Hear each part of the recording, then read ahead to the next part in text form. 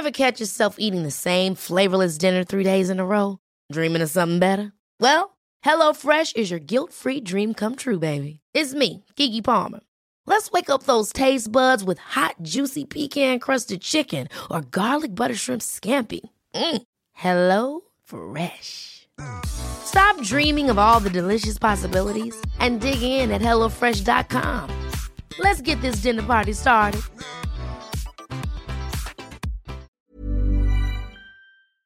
The Premier League All Access podcast is proud to be brought to you by Ladbrokes. Stay ahead of all the big games in the best league in the world, the Premier League. With the latest odds, form guides, expert opinions and more, the fans are the players at Ladbrokes. Are you in? Let's go.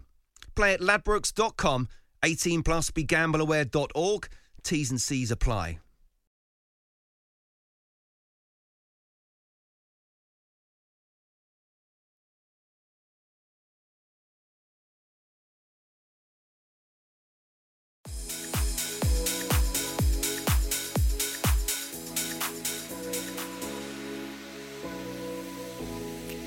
Hello, everybody, and welcome once again to what was until very recently called the Record Book Podcast, but due to high-powered meetings, Talk for Empire decided to now be called Danny Kelly's Record Book Podcast. So I have to take responsibility for this shambles. But listen, thank you so much for downloading and listening to us once again. Of course, via the Game Day Network. The Game Day Empire these days dominates the podcast world so completely. I'm delighted to say I'm joined once again by Tom Rennie. And Tom, very, very sincerely, I want to say, Joe, as we've been through the last 12 or 13 weeks, doing this for nothing and all the rest of it, you have been absolute stalwart, and we wouldn't have kept the podcast going without you. So without any side at all, thank you very much. Well, I feel as if you're already, having taken the moniker Danny Kelly's Record Book, already trying to pass responsibility back to me. And you know what? I don't want it. I won't take it. This abomination of a show is your responsibility. You keep it, mate, all right? I feel like Wile E. Coyote when he does absolutely everything possible to distance himself from the ticking time bomb. It's always in his back pocket, isn't it? But that would cast me as the Roadrunner, and as you know, I don't run. So we need to think of a whole new cartoon pairing for us. Me, but I should make a point that normally Tom is doing this from home. He's actually doing it from work. He's squeezing it into his very busy schedule, which is great. Tom, where should we start? Of course, the fanfares are ringing out very loudly now, and bonfires have been lit in all the high points of the land, and every village is festooned with bunting at the prospect of the return of Premier League football. 2 days before it's supposed to start, 3 days, whatever it is, boom, COVID at Norwich. Yeah, this is really interesting, this actually, because the Norwich City player who tested positive did play against Spurs in the friendly a couple of days ago. Now, the regulation is that you need to be near somebody for 15 minutes within 2 meters of an infected person, and that means that you would then need to go and self-isolate and all that sort of stuff. But what I don't understand about this is, and that's fine, that's the government policy in the United Kingdom, that was published in early March, and I think someone told me the other day, on average in a game, you have close physical contact with an opponent for 39 seconds in a game. So if you played on the field with someone else who's got COVID-19, you're extremely unlikely to get it in the time you're close to each other. Sure, I get that. Sure. But in Germany, and this is why in Germany there was no friendlies, no kind of pre-season friendlies, why everyone looked so knackered after the first week and why Bas Dost passed out after like 65 minutes of playing for Frankfurt, having not run for 2.5 months. Because they were all quarantined. So every single player in Germany was quarantined for a week. And you'll remember there was a manager who nipped out to get himself some toothpaste, and he couldn't be there for the first weekend because they were quarantined. Our players are playing each other in friendlies a few days before the season starts. It doesn't make sense. In a country where the famous R number is much higher than what it was when they started in Germany. I mean, it just feels like, I don't want to be someone who is going to be looking down negatively on this already, because I want it to work. I desperately need it to work. I've just bought a new car. We've had a baby. I've got a mortgage. I need the Premier League back, all right? And I speak for a lot of people. And the players, they need it back. The reason they're going through these risks, they need it back so the clubs don't go out of business, so they can continue to get paid a massive wage. People talk about taking risks. They're taking risks for a very good reason, to keep the gravy train moving at the pace it currently does. However, it does concern me. They've now got into a situation where they're playing each other and there are players that are being diagnosed with COVID-19, and now they're not isolating because government policy doesn't mandate it. Because it goes back to what Troy Deeney was saying a few weeks ago, how safe can I be? And they're saying, yeah, it's going to be safe. It's fine. We're following the protocols. Look at Germany. Well, we haven't done the same as Germany. We're not doing the same as Germany. So why are we not even following the example for returning football of a league of a country near us that have done it so successfully? Why are we not following that protocol? I don't know. Because we've been behind. Look, this is not a political podcast, but it is fair to say that the government have been behind every curve it's possible to get behind. If the Olympic Games were still going on at the time, I know they've been cancelled, and being behind curves became an event. 1, 2, 3 on the podium. Up goes the 3 Union Jacks. We're all cheering. Our medal tally is already fulfilled. Sport England delighted. We are world champions at curve behind being. Let's move on to a place where they have started, yeah? What about in Spain, where I know you're a great collector, you're a connoisseur of the different this, right? ways. Yeah. You watched the video that I sent you. Yes, I haven't sent this to the listeners, of course, but No, this is the video of them, yeah. It's you'll get it later. You've got my number. It's the Sevilla Real Betis game where they had this virtual crowd. Now, this has been much talked about. It's going to be amazing. It's going to be great. Firstly, all the graphics are in 2D, which is very frustrating because I thought it was going to be a crowd and it was going to be like the guys on FIFA, the 5 guys that keep getting replicated, or like the crowd in Gladiator, where it's like the 5 guys baying for blood and then they keep getting replicated to fill the Colosseum. The pod race in Star Wars, where it's clearly the same 20 people, but there's a lot of them, yeah. And if you don't really stare at it and you only watch the movie once, probably not for Star Wars fans, this one, but, you can get on with it. But this was awful. It was like watching the graphics of an N64. Like GoldenEye, the greatest video game of all time, by the way, GoldenEye has better graphics than this nonsense. And it was almost like a really crap Jackson Pollock that had been put onto the ground, but if the camera moved, it all disappeared. And the irony is, you're absolutely right, it wasn't very, very good at all. In fact, it looked like my brother used to have a Spectrum ZX, before your time, in which if you wanted to play their football game, you had to program the entire game yourself. So you'd get this extraordinary book of dots, dashes, X's, Y's, forward slashes, etc., like a very complicated knitting pattern. And he would sit there for a fortnight programming the ZX Spectrum. If you made one keystroke mistake, you had to go back to the start again. And that still managed to produce better graphics than we saw at Seville. Seville Derby, of course, was the first game in major European football to come back where the real crowd actually gathered outside the stadium. Now, people say, people wouldn't be stupid, that won't happen. Actually, that's the first example of pretty large numbers of people gathering out. I don't know whether it was the Belompi Stadium or not, but whatever stadium it was at, they were gathering outside. So you had real people outside not watching the football, makey-uppy people on the television apparently pretending to watch the football. That's where we are in the middle of 2020. Looking forward to the next 6 months, though. Really am. The amazing thing about this is that I've been telling you for a few weeks now, having watched the fake crowds and all that I haven't hated it as much as I thought I would. And for some of it, I've almost been on board. But this is the one that put me over the edge that's made me now really dislike it. Because, firstly, when the graphic went for the crowd on what I was watching on, the crowd noise disappeared. There must have been some sort of setting that they put on. So when the camera moves right, whatever reason, the crowd's no longer working. So it's like if you ever go to a virtual museum. Have you ever done that? Where you go, you have your phone and you hold it up to like a barcode or whatever, RFID code, and it shows you a model of Big Ben or something or other. Big Ben's, of course, not the tower. I know, I got that wrong, but whatever. Millennium Wheel. What's that called these days? I don't know. Is it the year 2000? I have no frame of reference beyond the year. Let's go back to the museum where you are in the National Gallery, say, and you want to see what this Velasquez is about, and you hold up your phone and it fires off some electronic signal. There you go. That was better than what I had. That was a real thing. But then as soon as the camera moved to follow the ball into the right corner, it disappeared. But it also, on what I was watching, cut the crowd. So you've gone from hearing the crowd fake singing about Sevilla and isn't it great to be back at the football and seeing all this weird gelatinous blob of red and white in the background, it all disappears again and you're back on your own. It was like a horror movie. It's like that bit in the horror movie where they build up the tension and the door opens and it turns out it's just mum bringing the washing in, not someone coming to stab you. I presume it's the lack of preparation time where they've made up some computer modelling and says, whenever we're face on to the play, we'll have all this stuff. They haven't managed to extend it yet. You're absolutely right. It was like playing Wimbledon in the old days, when if the ball went to the corner, you knew all kinds of strange things were about to happen. When they used to get Bobby Gould used to instruct to throw the grass really long in the corners at Plough Lane, so the ball never went out of play. So they boosted the ball to the corners, and then weird things would happen, which led to goals by John Fashanu headers. In this case, as you say, the crowd disappeared and the noise. That was odd.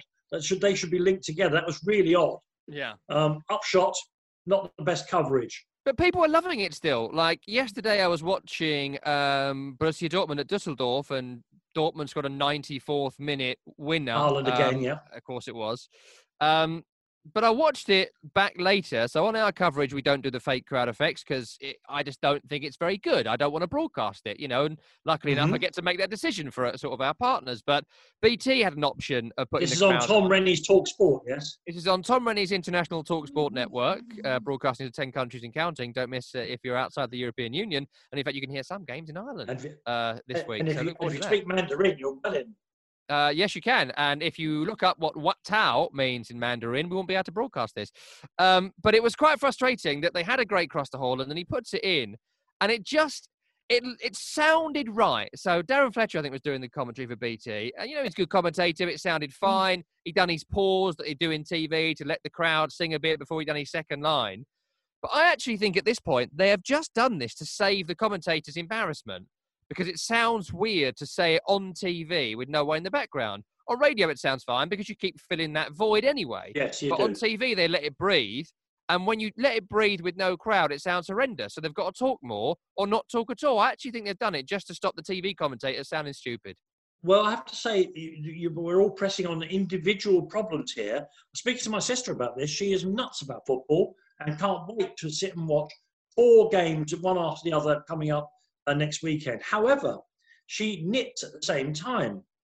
Of course, she can do both things together. But her normal thing is she's watching the knitting, and then when the crowd noise reaches a crescendo, or the commentator's voice, she knows it's time to look up because someone is about to either slap the ball into the net or send it sailing over the bar, or there'll be a corner or whatever. But now that she's watching games with no crowd noise, she has no idea when to look up from her knitting. It's going to be a big problem for a lot of people when it comes back to Premier League. So she's going fake crowd because she needs to. Otherwise, she'll get too many jumpers done across the rest of the season. She's not certain. She's not certain that the fake crowd noises are accurate enough, though, for her needs. I suspect the long-term solution for her is to put a computer screen with the TV coverage on it behind the knitting, so she's got both things going on visually. You can no longer, at the moment, rely on audio clues to when you need to. We all do it. Let's be fair. How many times are you looking at your phone and suddenly the crowd goes, oh, and you're transformed back to the television picture? What will happen now is that you'll be scrolling on Twitter when the game's on and you'll see that someone's posted there's been a goal, and then you'll look up and have to rewind the TV to see the goal that Twitter has just told you has happened. Yeah. Look, I'm looking forward to coming back. I'm looking forward to laughing at some of the innovations. I'm not prepared. I'm on TalkSport, the actual radio station, Tom Rennie Talk Sport. I can't get on that, mate. No, I can't get on that. No. I'm not going to pretend that it's the real Premier League coming back, because it's not. No. It's a hybrid. You see that sometimes you see those dogs have been hit by a car and they've had the operation and they've only got 3 legs. It's a bit like a 3-legged dog, isn't it? It's very bleak. I suspect it might be a 2-legged dog when we actually see it on the television. Let me move on. I didn't envisage having to think about a dog being hit by a car here. That's really bummed me out. I do this podcast for fun.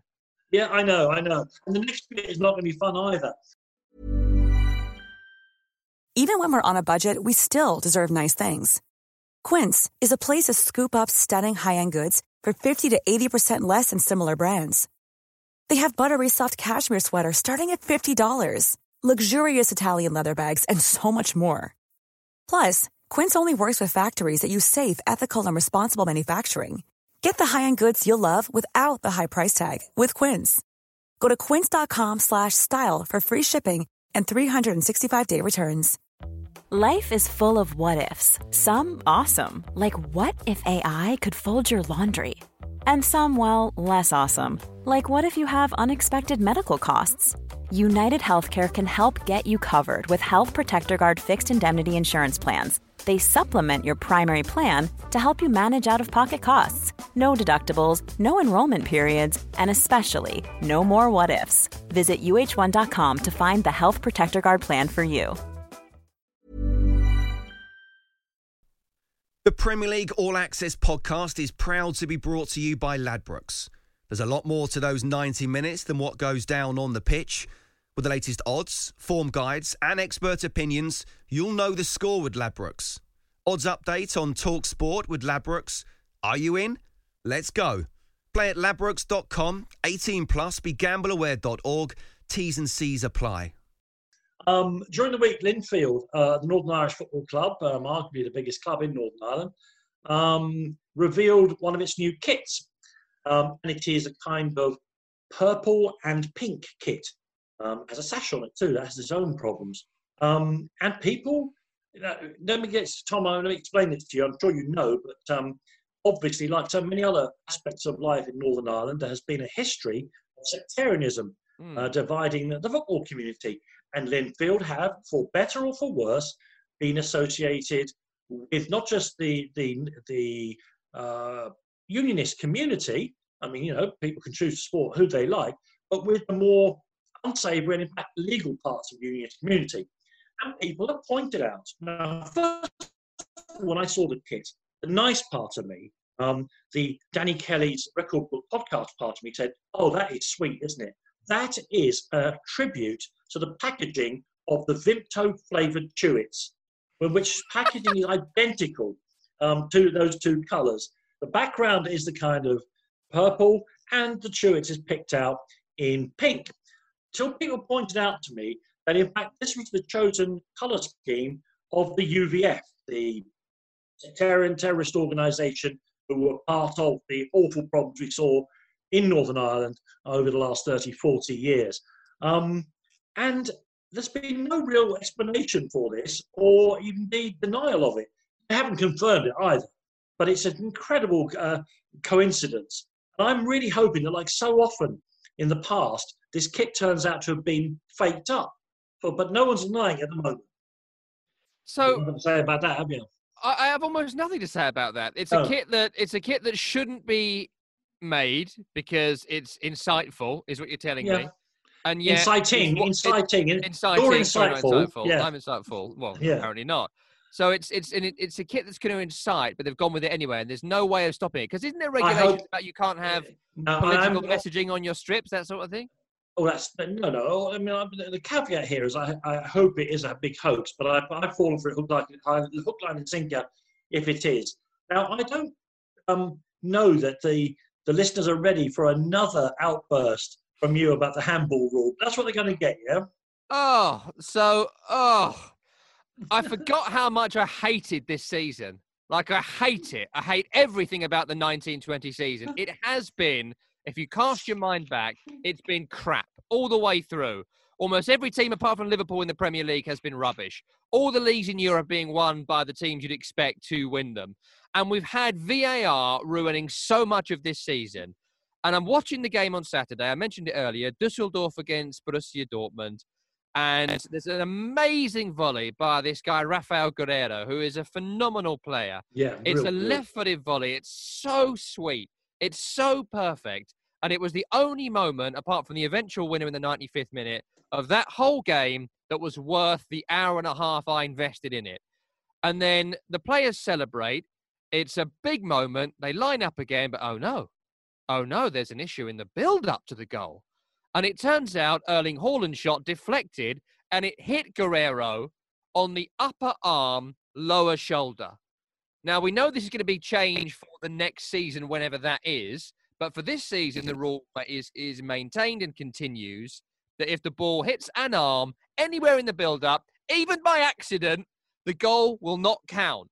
And it happened again. And it was an amazing goal, an amazing moment, a brilliant finish. That should be what we're talking about. And instead, we're talking about a debate about what the shoulder is, what the arm is. Was it deliberate? It doesn't matter. Again, it's whoever came up with that handball rule for this season, I think it's one of the biggest, if not the biggest, bonehead rule change in the history of all football. And I'll be delighted when we get to whenever next season starts and we never got to do this again.